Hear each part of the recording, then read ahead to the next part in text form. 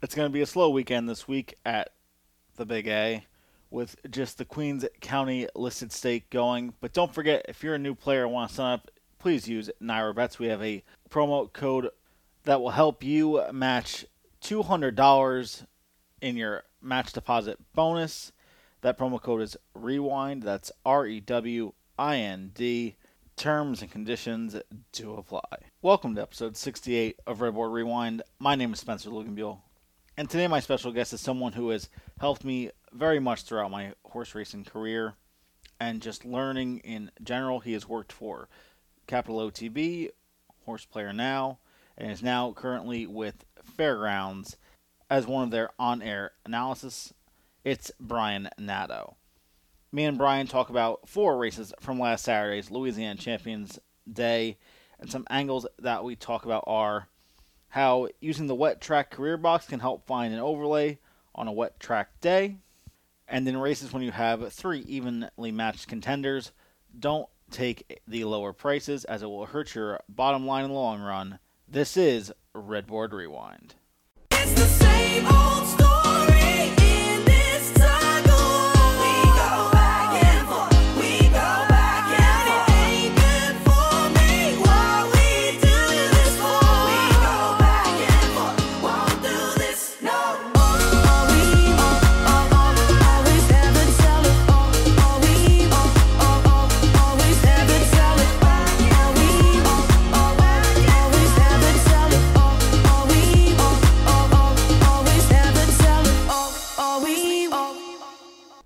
And now I'd like to welcome in my special guest, Brian Nadeau from Fairgrounds Racecourse. How are you, Brian? Spencer, great. Good to hear from you. We just got through a pretty exciting weekend as we kind of get going at the meet, so things are pretty well here, yeah. Super excited to have you on. Really glad to see you doing well down at the Fairgrounds. Obviously a wet one up there this weekend. But let's kind of get into how I knew you before this. You did a lot of stuff for Capital OTB and also Horse Player Now. What was your experience overall with those two things? Yeah, it was great. I mean, I started way back when as a press intern with NYRA, 2006, I believe, and just did that for a summer. Wasn't ever involved in racing and had no background in racing, but the great Fran LaBelle took a shot with me and hired me. So I was a press intern upstairs with Jason Blewett and Eric Donovan. Those guys are great friends to this day, and kind of went from there. The Clancys, Sean and Joe, hired me to do some writing for the Saratoga Special, which is a pretty big deal up in Saratoga. Well, even all over the place, but really well received up in Saratoga, and that kind of morphed into a staff writer job with those guys for about 4 years. So I went to Fair Hill, worked there, and we would pick up the office every year and move up to Saratoga for about 7 or 8 hellacious weeks. We would sleep in September was how the line went. And then Jason Blewett recommended me to Joe Christofek, who at the time was with Jeremy Plonk and Horse Player Now, and said, hey, I got this guy that could be a NYRA handicapper for you. And, they were sending out the Buzz on a daily basis, their product, their Horses to Watch product. So that started, I think, Spencer, and like 2009, maybe 2008, somewhere in that realm. And then it kind of just morphed from there, and Horse Player Now got bigger and better. And we kind of went on to some great things. As you know, you followed us and things like that. So we just kind of went from there, and that got me some real notoriety. And soon in Capital OTB, I think in 2013, my good buddy and colleague Seth Merrow said, hey, we've got a spot. Would you think about doing TV? And I had moved back from Delaware to Saratoga, and kind of had gone out on my own away from the writing aspect of the Saratoga Special and things like that. And Horse Player Now is really rolling. So I said, sure, I'd like to do that. And here I am today, I guess, Spencer. That was 2013, I think, because that's when I moved back to Saratoga, and been on with OTB ever since, continued to this day. And that exposure got me, some TV exposure, obviously, and kind of morphed into the Fairgrounds gig, which has been great so far after 2 or 3 weeks. I love that you bring up the writing process. obviously the way my career started was I started writing for Scott Shapiro's website, Chapper to Capper. And it's funny, I always talk with a bunch of my writers, and they say how their handicapping evolved and became better from having to write their analysis down. And I tend to agree with them on that. When you're not just forced to, who do you like in this race? The 6. And that's the only thing you say. When you're forced to tell and explain to someone why you like a certain horse or, why do you like this 35-1 shot, it really makes you have to dig down deeper when you're doing analysis and really figure out key points to that specific horse. Yeah, there's no doubt about it. I mean, anybody can just, put numbers on an Excel sheet, send them over, and be done with it. But when you've kind of, and then say, hey, I had 3 winners yesterday. Look at me. But when you have to explain it, when you have to get in front of people or get, out in front of people and tell them why, I think, not only does it give you a little more credence and you're a little more,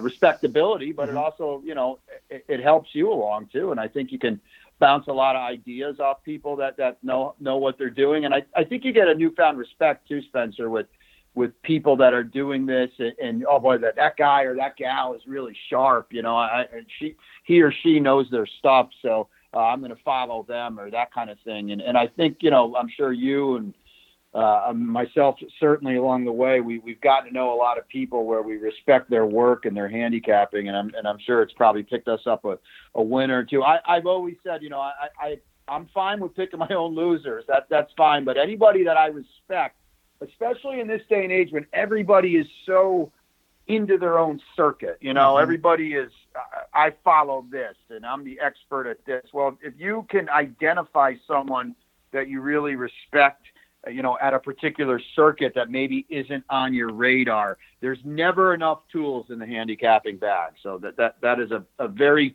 key lesson I learned early on in this game.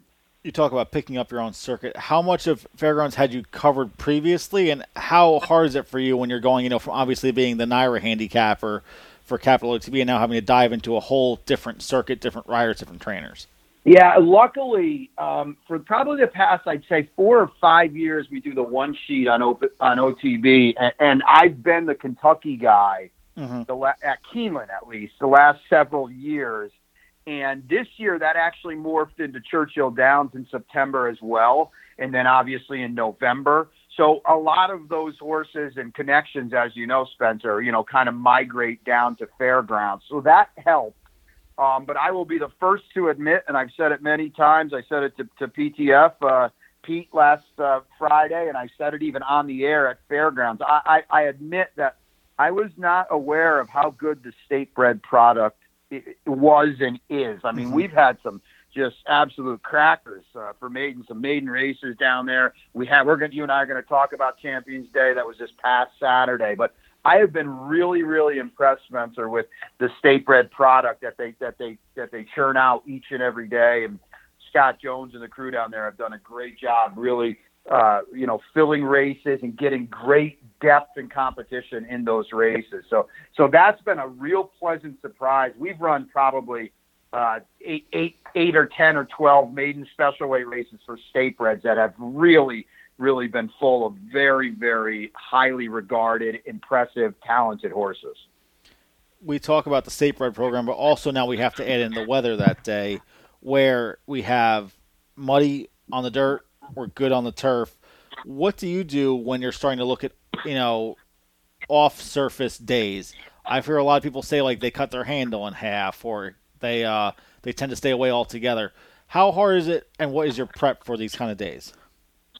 Yeah, it's difficult. I don't think there's any way around that. I mean, as a rough general rule of thumb, I like to maybe ease into the card a little bit, especially if we're off the turf. You get the benefit of having constant early racing on the dirt, so you're not kind of swapping surfaces.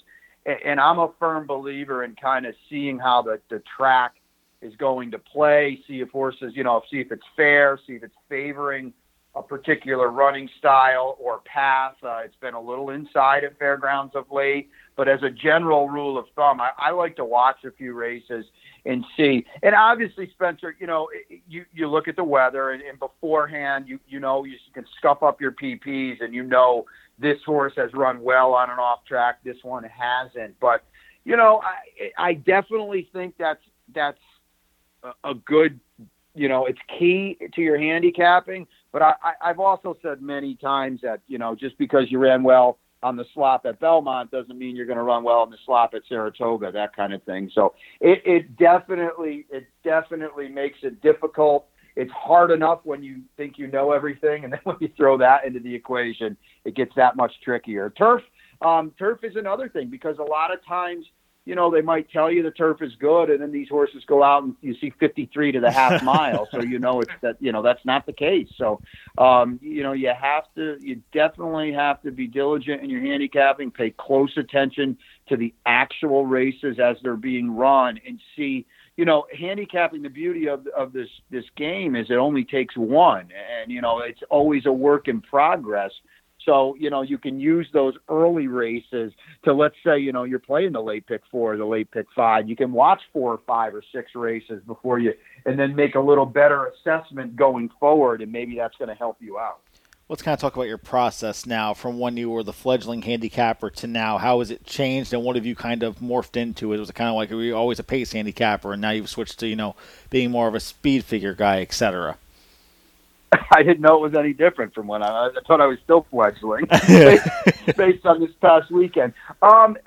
Spencer, the biggest thing that when I started way back in the day with Horse Player Now is the biggest thing, and I think it's one of the areas that separated them and Joe Kay and Jeremy Plonk and Brian W. Spencer, Jerry Schottenkirk. I got to give those guys, Terry Terrell. I got to give them all a shout out. Kate and Bradar's done a lot of work for us in the past. The thing was, when I started with those guys, it was watching replays and taking trip notes. And I think, Spencer, that is like the last stone unturned in this game, because you have to do the work.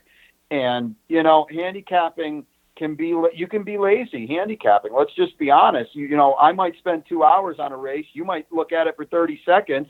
And sometimes 30-second handicapping wins. When your mom goes to the track with you and she liked the color of the saddlecloth on the horse and she hits $180 exacta and you're pulling your hair out. That's a thing in this. So that's part of it. But I firmly believe, ever since I started with those guys, trip handicapping, watching racing replays is the last kind of stone that's unturned, as I said. So that is a big part of what I do, and especially with those guys. Obviously there's the pace analysis and things like that, and that has really come to the fore in recent years.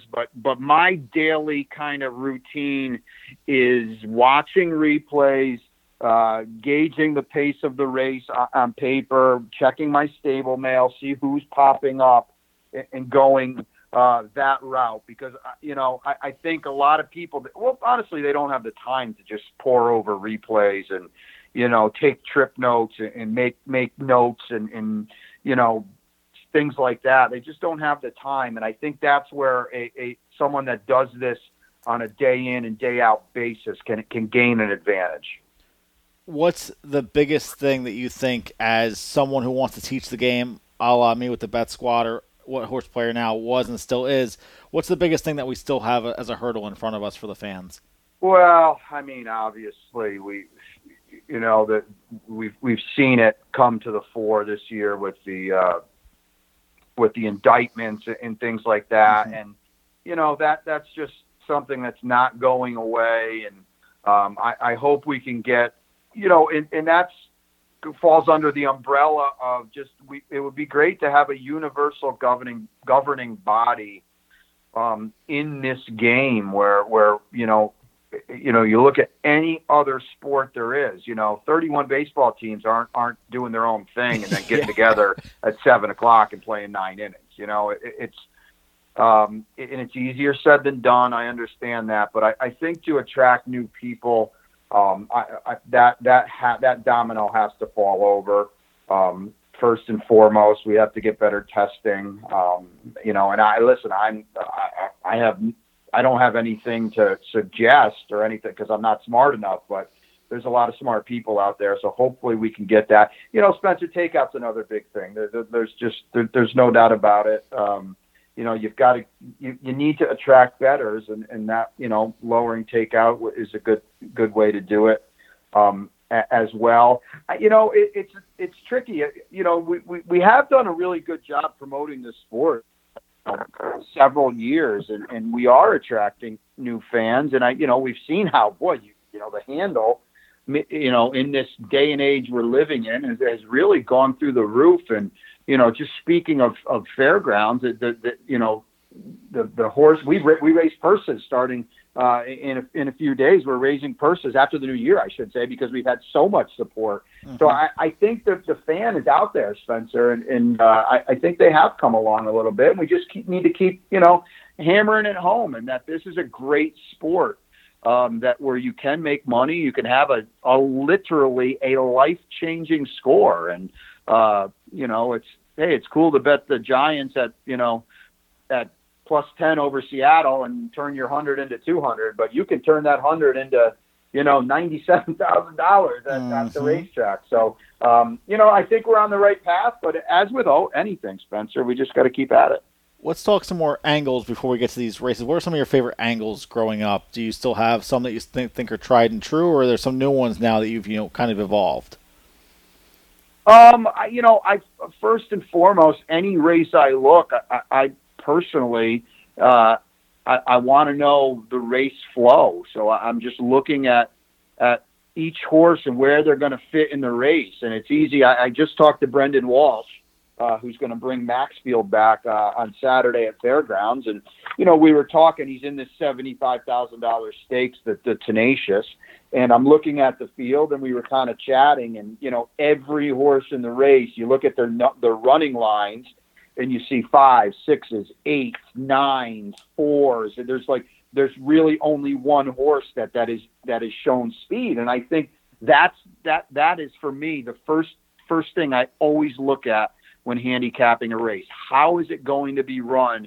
What is the pace going to be like, and who is it going to benefit or who won't get benefit? And I think it all starts, for me personally at least, I think it all starts and flows from there.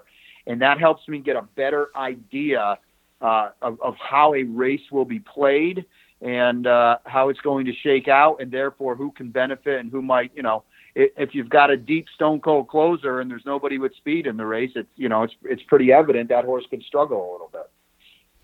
Let's get started with our first of 4 races from last Saturday's card at Fairgrounds. We're going to start with race number 7.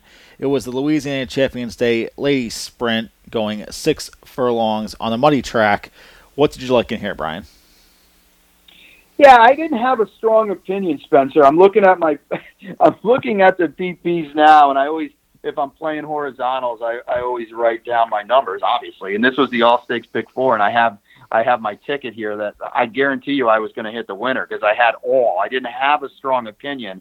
I thought if there was a race in the sequence that could get a little funky, that maybe was a little more wide open than the others, I thought this was it, because I thought, Spencer, that there would be a relatively spirited pace where Our Lost Love would go out, and then I thought maybe there'd be some pressure down inside, maybe Southern Liaison from the rail to hold position, and things like that. I didn't really have a strong opinion, and maybe honestly, in hindsight, I took the easy way out and just wanted to be alive, because as it played out, Mitchell Merle took the initiative with Our Lost Love, and the favorite, Mr. Alsgal, just simply ran out of room, and she did clear off early and held on late, and the track was a little inside, was a little speedy. I think it's safe to say we can say that now. Southern Beauty did chase for a little bit, and I thought she would, being drawn outside, but at 16-1, she simply wasn't good enough to really do any damage to Our Lost Love. And that was the key to the race, Spencer, because Our Lost Love cleared 22-2, 46-2 for a solid filly like that. They weren't going to reel her in. She had just enough to get to keep it on the line over Mr. Alsgal in a race that, I looked at it like maybe it could be a little chaotic, and it just was very, very formful. couple horses I was interested in going starting out the race. Mr. Alsgal, 7 for 10 on a wet track. I just feel like that's when I see a mighty track. That's the first thing I look for. I look in that career box to see how good they are. 7 for 10 compared to 5 for 15 on a dry track. This mare seems to love the wet track.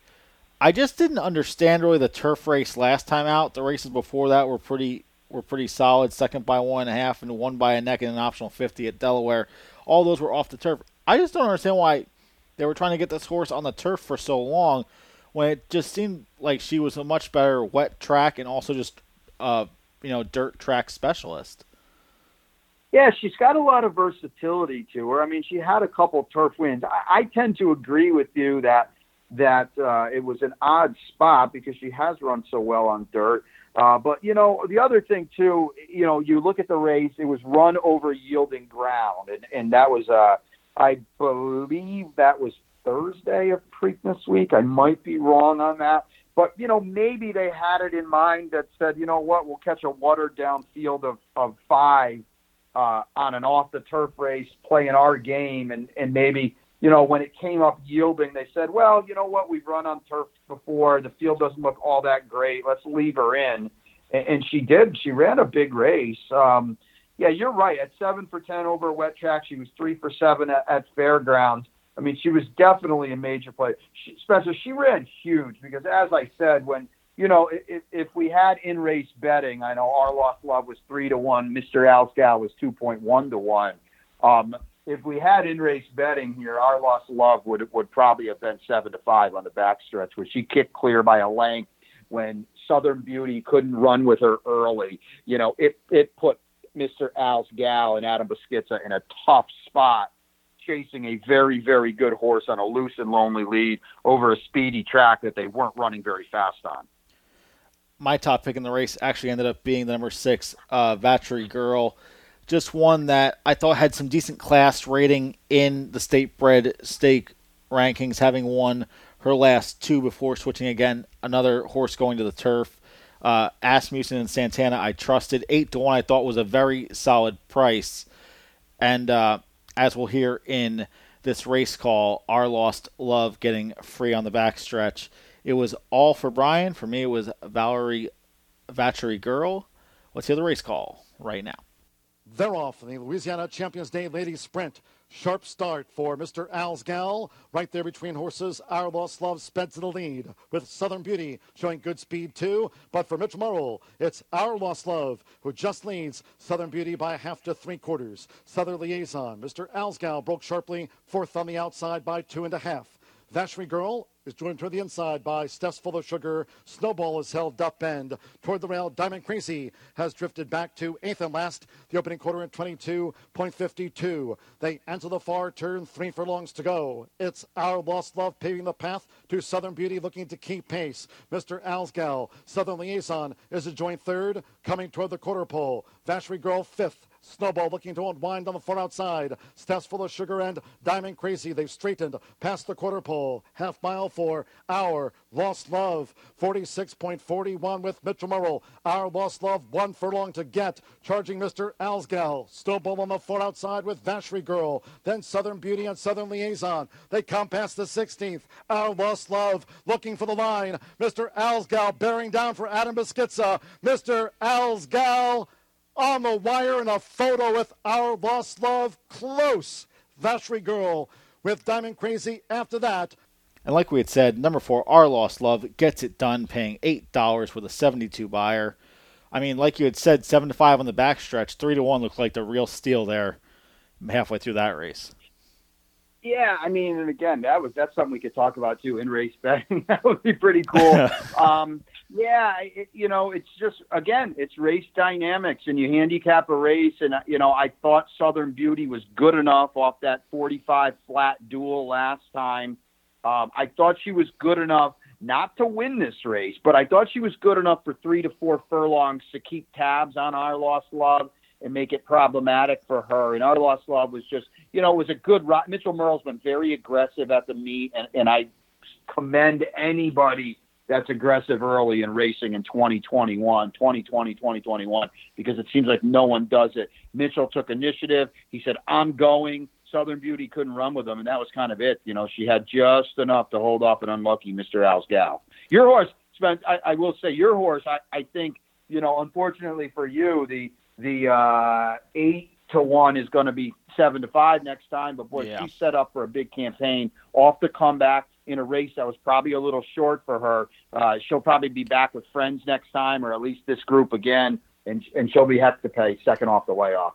Mr. Alsgal's buyer came back as a 72, which is obviously a decline from that 79 2-back. Is this one where maybe off the layoff that this horse will just succeed more second, third off, and just needed that one off the break, even though it seemed to be a short break? I mean, we could go in a tangent here. I don't view that as a layoff. I wish DRF or whoever, everyone uses, 10 weeks in this day and age is not a layoff. I think Spencer was just a little sticky track that didn't play to overly fast times, and I think that's a byproduct. The slow, tepid early splits were a byproduct of a modest late time, and I think that's probably what gave it a 72. A horse I'm very interested in next time out was the number 1 Southern Liaison, 4 for 5 with a second coming into this race. I think maybe not one step too early, but just obviously wasn't ready for this company yet. I think if you can drop back down, second level allowance, this one having a terrible running line, finishing second last, could end up spiking at a very nice price here. Yeah, I don't want to say, she was thrown to the wolves because, when you're 4 for 5, this is kind of the spot you're supposed to be in. Mm-hmm. But this was a tough group of gals, and she was no doubt stepping up. She was running against older stakes horses for the first time. She's very lightly raced. She had a tricky rail draw, and she kind of got caught on the chase early on. So I agree with you. I think she's definitely a horse to keep an eye on and maybe make a note on and see where she comes. Maybe if she draws a little better. A lot of these kind of lightly raced horses that we're going to talk about or we saw on Saturday, are a lot of them. I don't want to say they were over their head. That's not fair. But they were, definitely stretching their rubber band a little thin because these are big money state bred races. We're talking $100,000. They don't, run these every day for Louisiana breds. So they kind of, they're out of their comfort zone a little bit. And I think if you take note of the ones that have put themselves nicely, you could definitely get some value next time out or down the road because, they kind of showed they can play with a group like this and they'll probably be better off for it. Let's move on. Race number 8 at Fairgrounds was the Louisiana Champions Day Ladies Turf, going about 1 1/16 miles on the turf. What'd you like in here?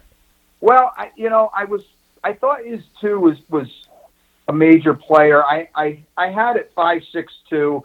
I thought the race flow was interesting. I wasn't necessarily sure how it would play out because you look at this race on paper, you see Marywood, she's got some ones. Obviously, Is 2 wants to be involved, and then you've got the 4 Offspring, who was just bet off the board, getting back to turf off the claim for Joe Sharp, and she was 2 for 2. So I expected the pace to be honest. I wasn't necessarily sure how fast it would be. And I kind of blanketed this race, Spencer, my pick 4. I used the 5.62 in that order because I thought, even if they went early, Is 2 would trip out nicely. Certainly she's in form off the win last time at Louisiana Downs. And honestly, I couldn't really separate Is 2, Room to Finish, or Net a Bear. So I just used them all 3. Also, I used all 3 because, I didn't feel the need to go deep in the next 2 races.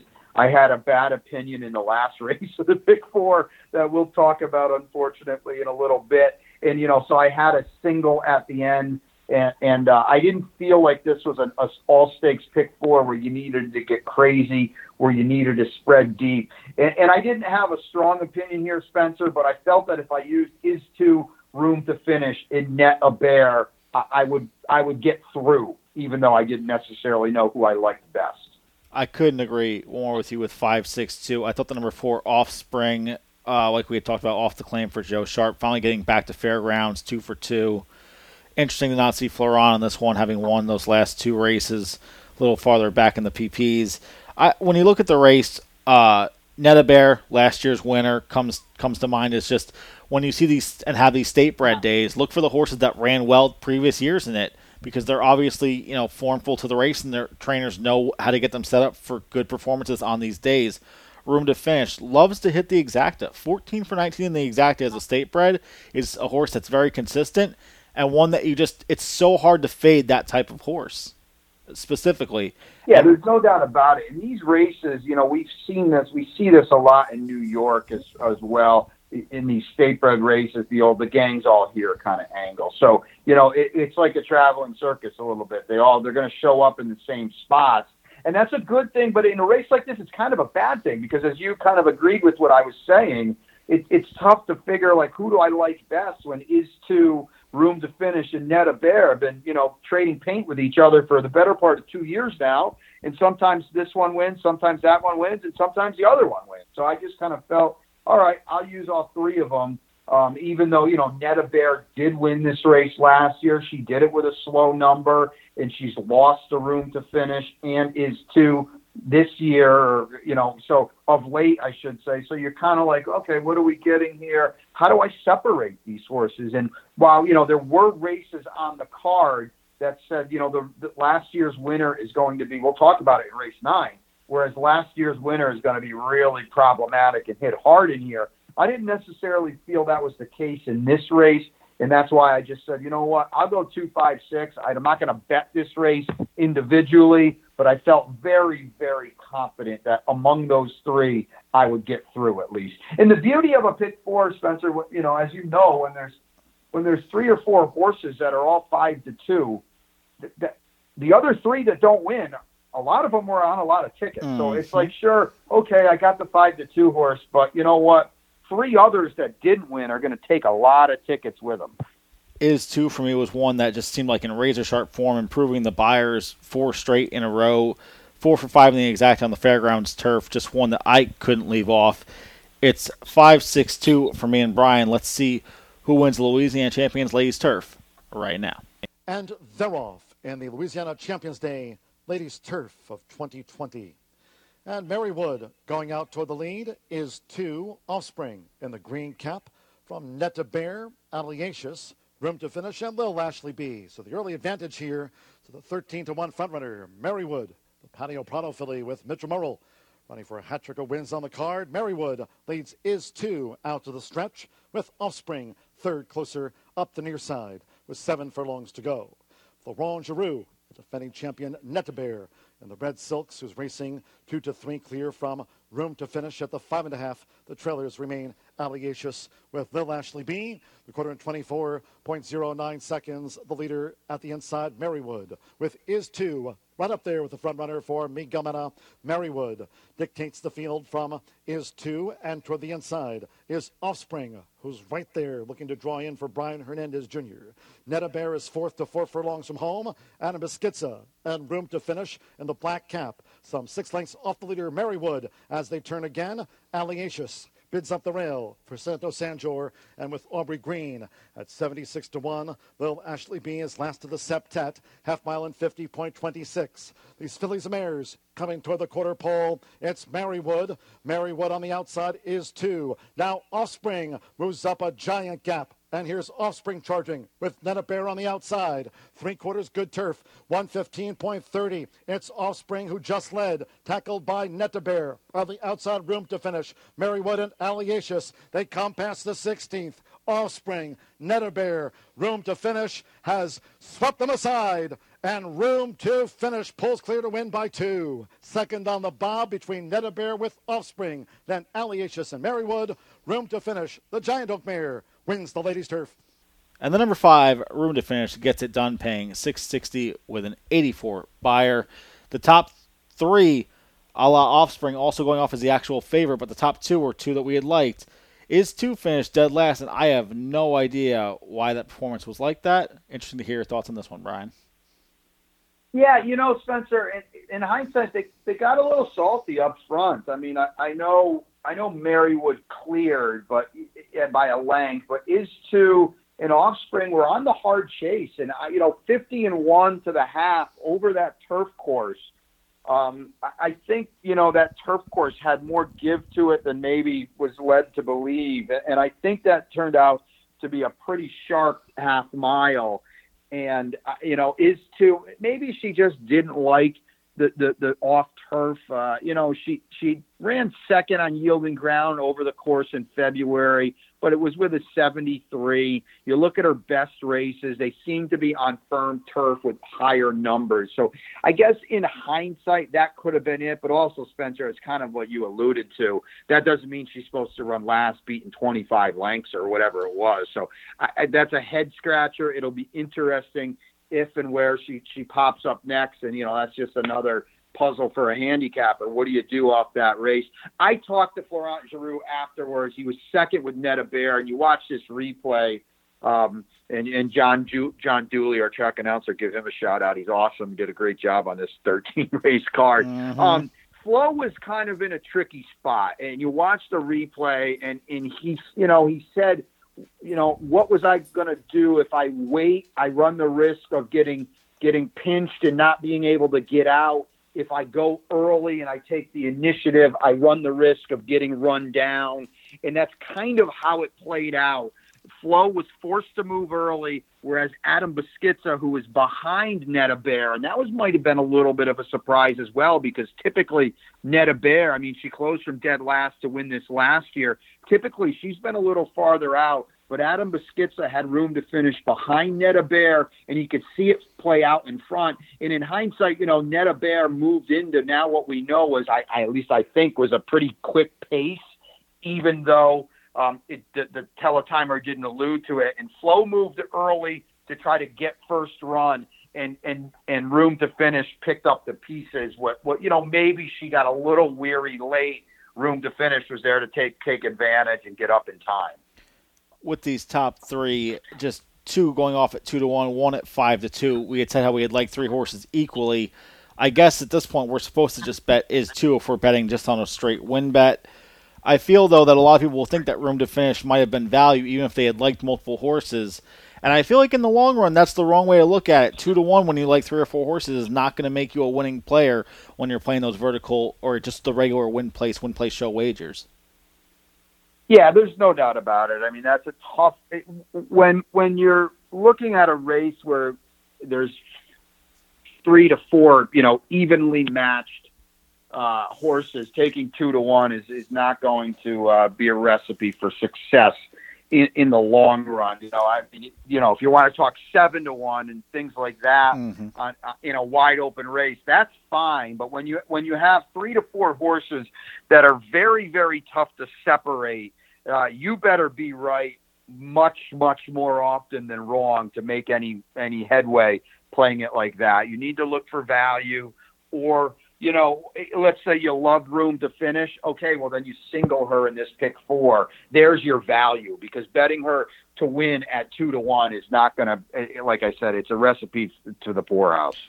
Let's jump into our next race. Race number 9 was the Louisiana Champions Day Sprint. Purse of $100,000 going 6 furlongs on the dirt. I wanted to ask you about what the morning line favorite, Laughing Saint Song. This is a horse that had put a bunch of races together, and now we've seen 2 quick layoff lines with 1 race each. I just thought vulnerable favorite right from the start with those 2 layoff lines. Well, defending champion, so it wasn't a surprise that Mike Diliberto, made her favorite on the morning line. Spencer, I agreed with you 100% at 10 o'clock in the morning. At 10:30 in the morning, when Takes 2 to Tango scratched, I thought Laughing Saint Song would be very, very tough to beat. And how did I actually have this after the scratches? I had it 4-1, and I thought.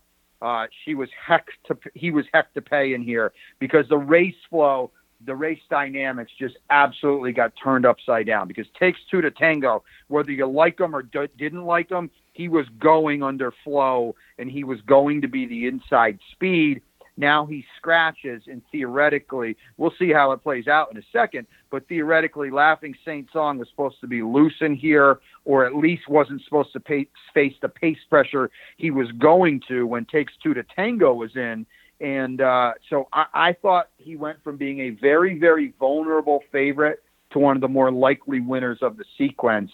And that's another reason, Spence, too, why you can't get married to picks or tickets before doing the scratches and reevaluating. It's a good lesson to learn, because you get something like this where, you got a race where you think it might fall apart, and then the other speed scratches and it's completely turned upside down. So, if any kind of newcomers are listening and stuff, make sure you go over your picks and your analysis again after scratches, because as we saw in this race, things can get very, very turned around in the blink of an eye after those scratches come out.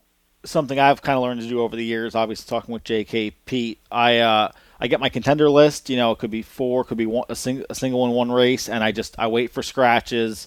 I kind of amplify like what my idea of a good ticket would be, but I'm never putting pen to paper and writing out tickets until I see those scratches, because once I feel like you put it pen to paper, you start typing in ideas on your ADW, it makes you want to play it more. And then, I played it, but there was 2 key scratches, and now the 36-1 shot that had a little bit of backclass wins up the rail, and that's a horse that you might have had as a B. But when you do the stuff early and you just get whatever a conso for the scratch, it hurts sometimes. Yeah, I mean, handicapping is kind of like being a closer in baseball. You better have a short memory, Yeah. Just because you blew a 3-run lead on Thursday. You know what? You're coming back on Friday, and you need to get 3 outs, and I agree with that. You can't let losses add up, and you can't be married to selections and not be how do I kind of say, not be man or woman enough to say, well, you know what, I've got to change my pick now because this is completely different than how I envisioned it last night or this morning, and I need to be okay with that. And you also, Spencer, need to be okay with, if you change your picks and your former top pick does win, you need to be okay with, well, you know what, I did this for the right reason. I just kind of look foolish in hindsight now, but it was the right play to say, you know what, I didn't like Laughing Saint Song at the start of the day, but after the scratch, I said, you know what, he's loose speed. I do like him, and I'm okay that it didn't work out, because that was the right move. Let's talk about my top pick, the number 2, Monty Man. Another horse, 4 for 8 on a wet track, 5 for 8 at Fairgrounds. Finally gets back to what I feel like was the best surface and one of his favorite tracks at 33% of his winners coming here. And just when you look at Mr. Al's Gal from her that first race we went over, being at sub 2-1 or right around 2-1, and now Monty Man at 6-1. This is the right play, because if you're wrong, you only have to hit this 2 out of 3 times out of 10 races to be profitable. Whereas Mr. Al's Gal, you have to hit 4 out of 5. You just have to keep going and going and going, because the price was just so much different. And I felt like this was the right spot to take a shot in a way. Yeah, well, and that brings up another angle, whereas we were talking last race about the 2-1, and that's not value because they all look the same. Well, you know what? It's you could argue that Monty Man has lost a step. He was a 7-time state-bred stakes winner and 5 for 8 at Fairgrounds, but he's kind of struggled a little bit of late. You look at the numbers; they're definitely a little bit they're gone down a hair. But as you mentioned, Spencer, it's all about risk reward in this game. And if Monty Man was 3-1, you'd say absolutely no way. He's a complete toss. But then you say, he's 6-7-1. Well, you know what? Yeah, he probably has lost a step, but that's the right price to see if on a big day like this, in his biggest spot in quite some time, if Ron Faucher's got him cranked to the gills and ready to roll, well, you know what? I'll jump in at 6-1 because that's the right risk reward, and I'm getting all the best of it. Whereas if, room to finish, let's say, even though she won, that doesn't mean it was a good play, because you're getting all the worst of it at 2-1 in a race where basically she's exactly the same as 3 other horses.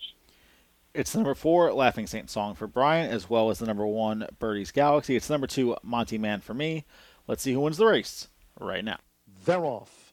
Racing in the Louisiana Champions Day Sprint.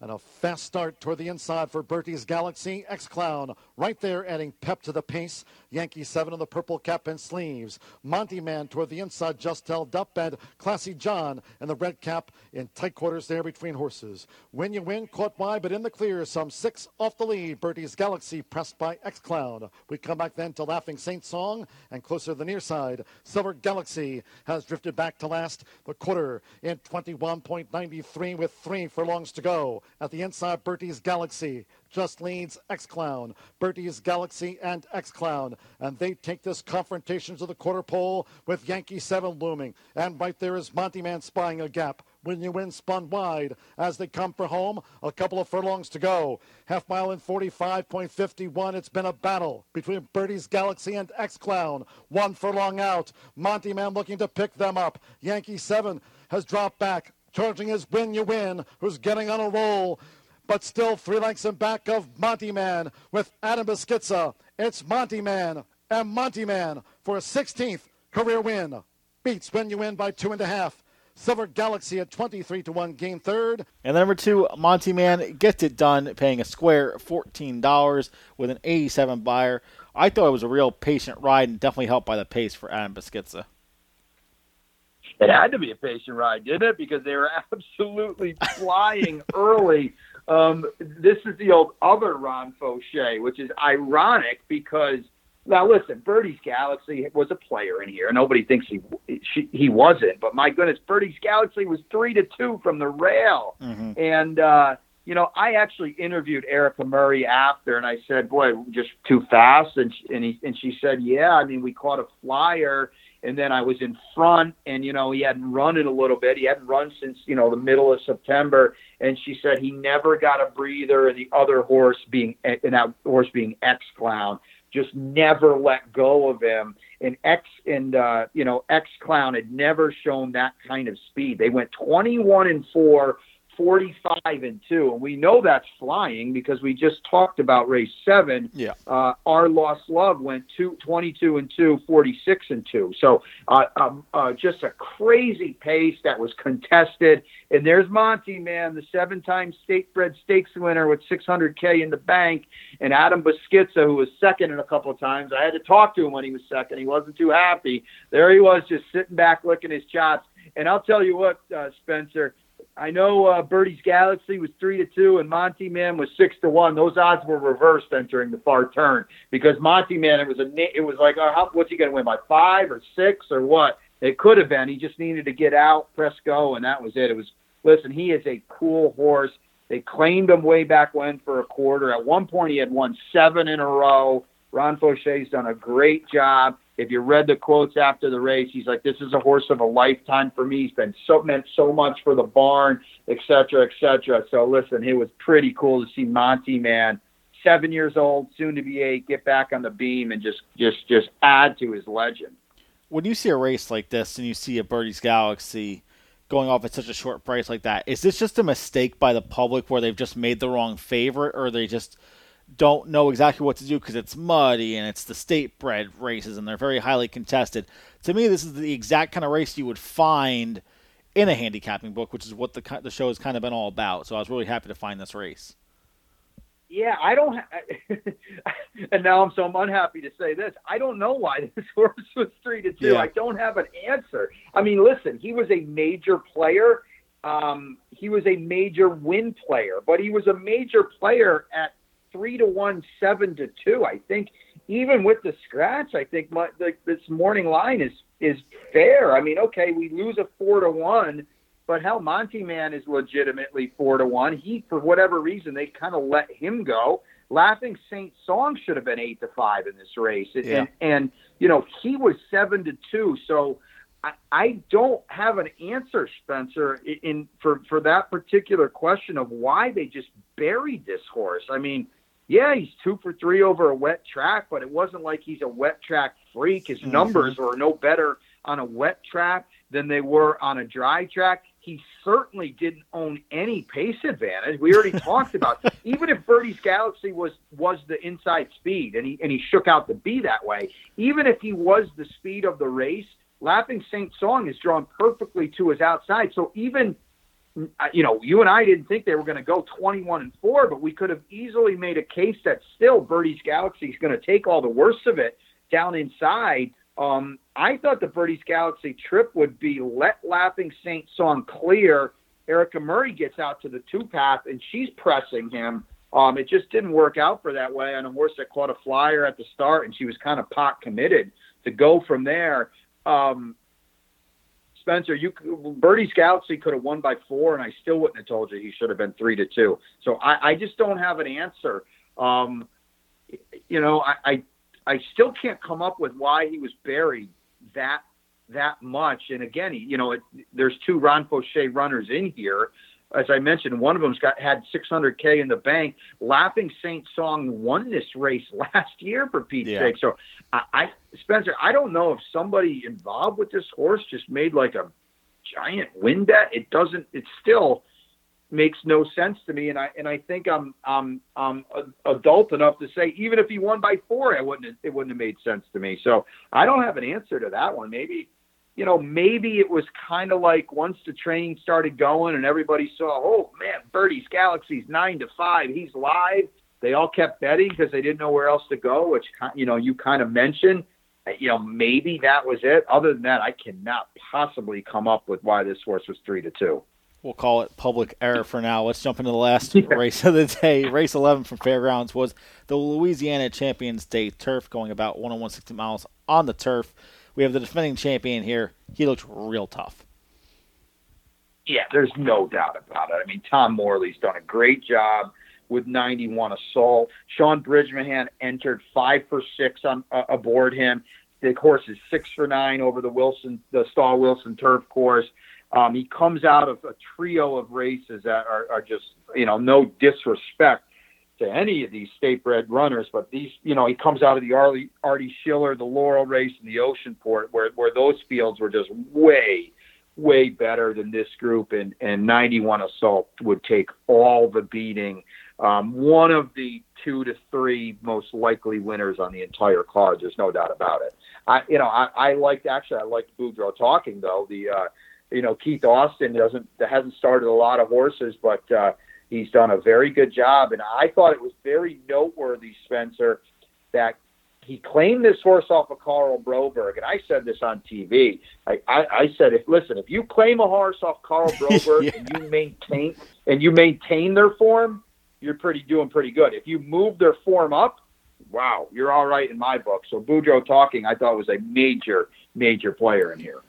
I think, too, also the fact that you get someone like Florent in the irons as well, for how many people out there who always talk, jockey's switching and jockey's moving left to right, and they just always want to know, why a certain jockey is off this horse and on this horse. Seeing Florent get the call here was very interesting to me. From everything like you had said for 91 Assault, just the last 3 races prove the class edge of this horse, and already having won last year, and we know Tom likes to bring a string down to Fairgrounds now, and just they may not be as A or B's, or maybe they're the lower B's, but just this one I think is very dangerous. 6 for 9 at Fairgrounds on the turf course. Is this one? You said he was one of the top 3 best bets of the day, possibly, but this one to me is just the lone kept single, and then I'm also trying to find a piece of value for underneath and exactas. Well, I'll talk about the latter part, what you mentioned first. I love that angle. Let's say you love a strong favorite, okay? I don't think it does any good as a public handicapper or as a bettor to say, I love 91 Assault. He's going to win, but here are 4 of them to use underneath in the exacta. Now, you can't do that, okay? Because what you're going to do is you need to be right with your exacta when a horse like 91 Assault is in a race. Mm-hmm. So you can't play 4 exactas that are all paying between $13 and $17 because you just kill your value.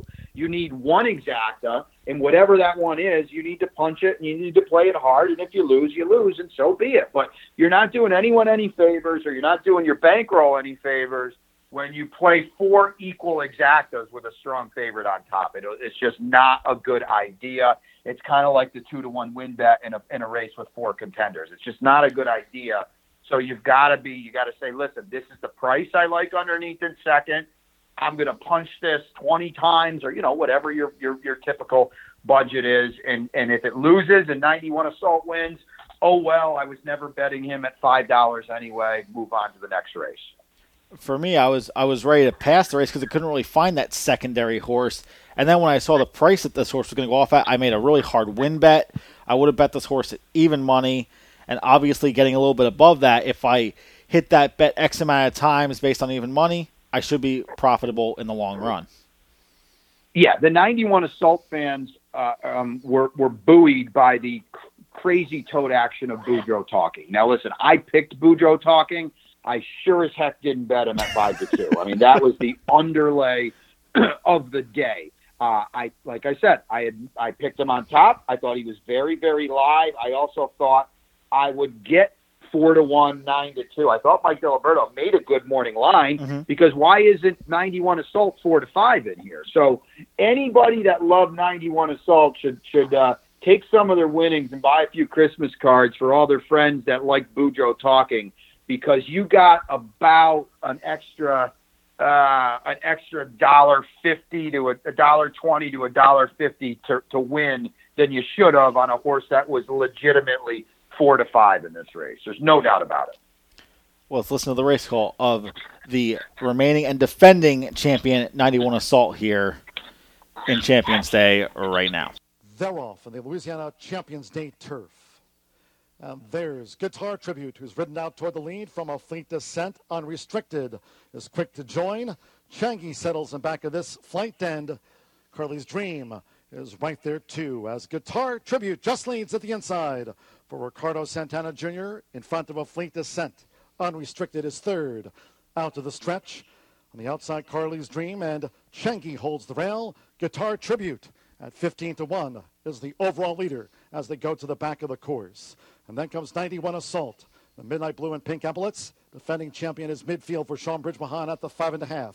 Jack's Man is wide, and saving ground is Musical Man as they go up the back. Break of 2.5 then to Kingdom Way, who's racing 2 lengths in front of Boudreaux Talking with Train's Midnight Moon, the quarter in 24.20 seconds. The head to the half-mile pole, Guitar Tribute by a half length to a fleet descent. Right there is Carly's Dream, who's close up, and Changi saving ground unrestricted in 5th. 91 Assault starts to move up from 6th as they go to the far side of the fairgrounds course against the rail. Musical Man, Jack's Man is wide. Kingdom Way, Boudreaux Talking, and Train's Midnight Moon remains 11th and last, half mile in 50.81. They come toward the top of the stretch. Guitar Tribute. A fleet descent has been right there with the leader, Carly's Dream. Unrestricted, spun wide. And 91 Assault looking to get in top gear. 3/4 in 116.61. A fleet descent took the lead from Guitar Tribute. 1 furlong to go. 91 Assault is staying on, along with Changi, who battles between horses. They're close to home. It's a fleet descent. Here's 91 Assault. 91 Assault defends his crown and kept on stoutly to beat a fleet descent in the turf. And then Guitar Tribute was next with Changi and a late bid by Trey's Midnight Moon. 91 Assault at the fairgrounds wins again. And 91 Assault does get it done, paying an overlaid $5.20 for me with an 83 buyer. Not really much to review in this race, just how good this horse was. And for all of the other horses there, maybe Boudreaux Talking not hitting the board was a little bit shocking to me. Well, come on now. You hinted that you had a nice win bet. You got to be at least a little – you got to admit a little bit that you were – I don't want to say scared, but you were like, come on, Sean, you could get this horse out. Oh, and absolutely. Get going. Yeah.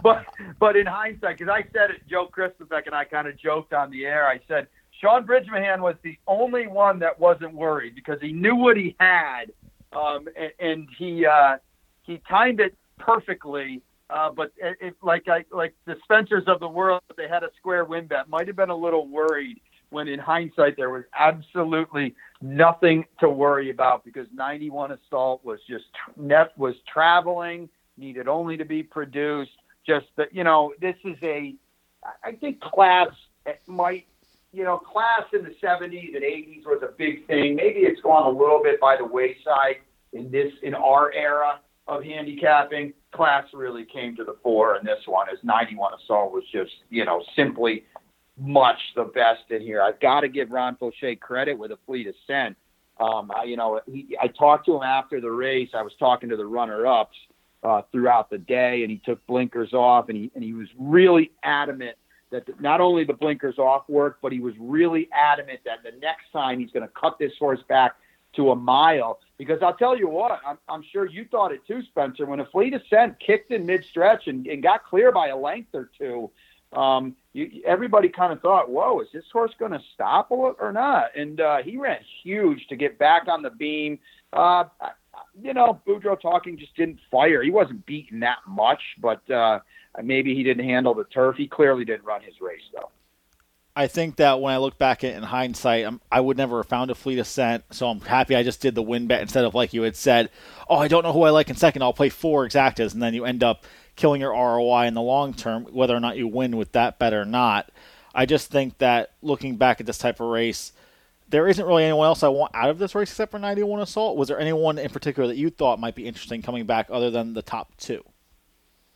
Well, no, definitely not. But, I would be a Fleet Ascent I will keep an eye out for next time. I wouldn't want him against 91 Assault again.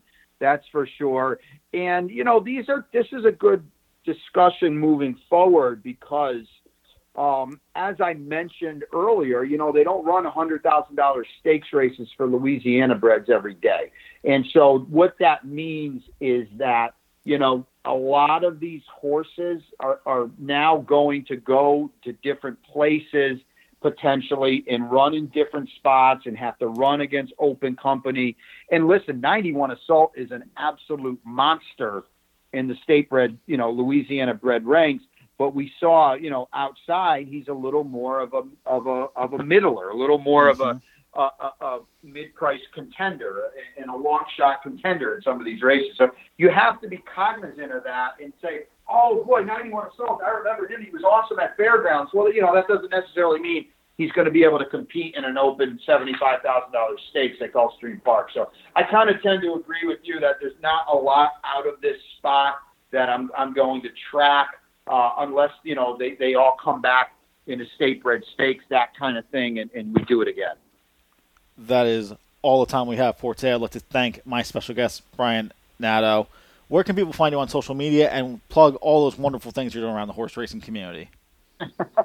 So I am on Twitter. I kind of grind my teeth at that, but I have definitely embraced it a lot more, Spencer, with OTB and now certainly Fairgrounds. So it's Brian_J_Nadeau on Twitter, and I've been doing a lot more at Fairgrounds. Joe K and I will send out our picks. We've been fortunate at Fairgrounds to have this on Wednesday. Actually, Wednesday will be our third pick 5 carriover of the meet. We implement Fantastic. New traditional pick 5. We got rid of the black gold jackpot, so the 5 sorted, and any carryover pushes to the following day's late pick 5. And they had a carryover entering Champions Day, and they put 223 total into the pool. And yesterday, Sunday, they had a carryover as well, and they put about 130 in there. So I think Wednesday on a light racing day across the country, it's almost 28,000 in the kitty. I think they'll bet that big. So I'll have tickets. I'm typically just on Twitter a lot. You can see me if you go to Capital OTB, I'm on there with my good buddy, colleague, and the great handicapper and Seth Mero. We do the Handicappers Report. That'll air. Typically, it airs live on OTB.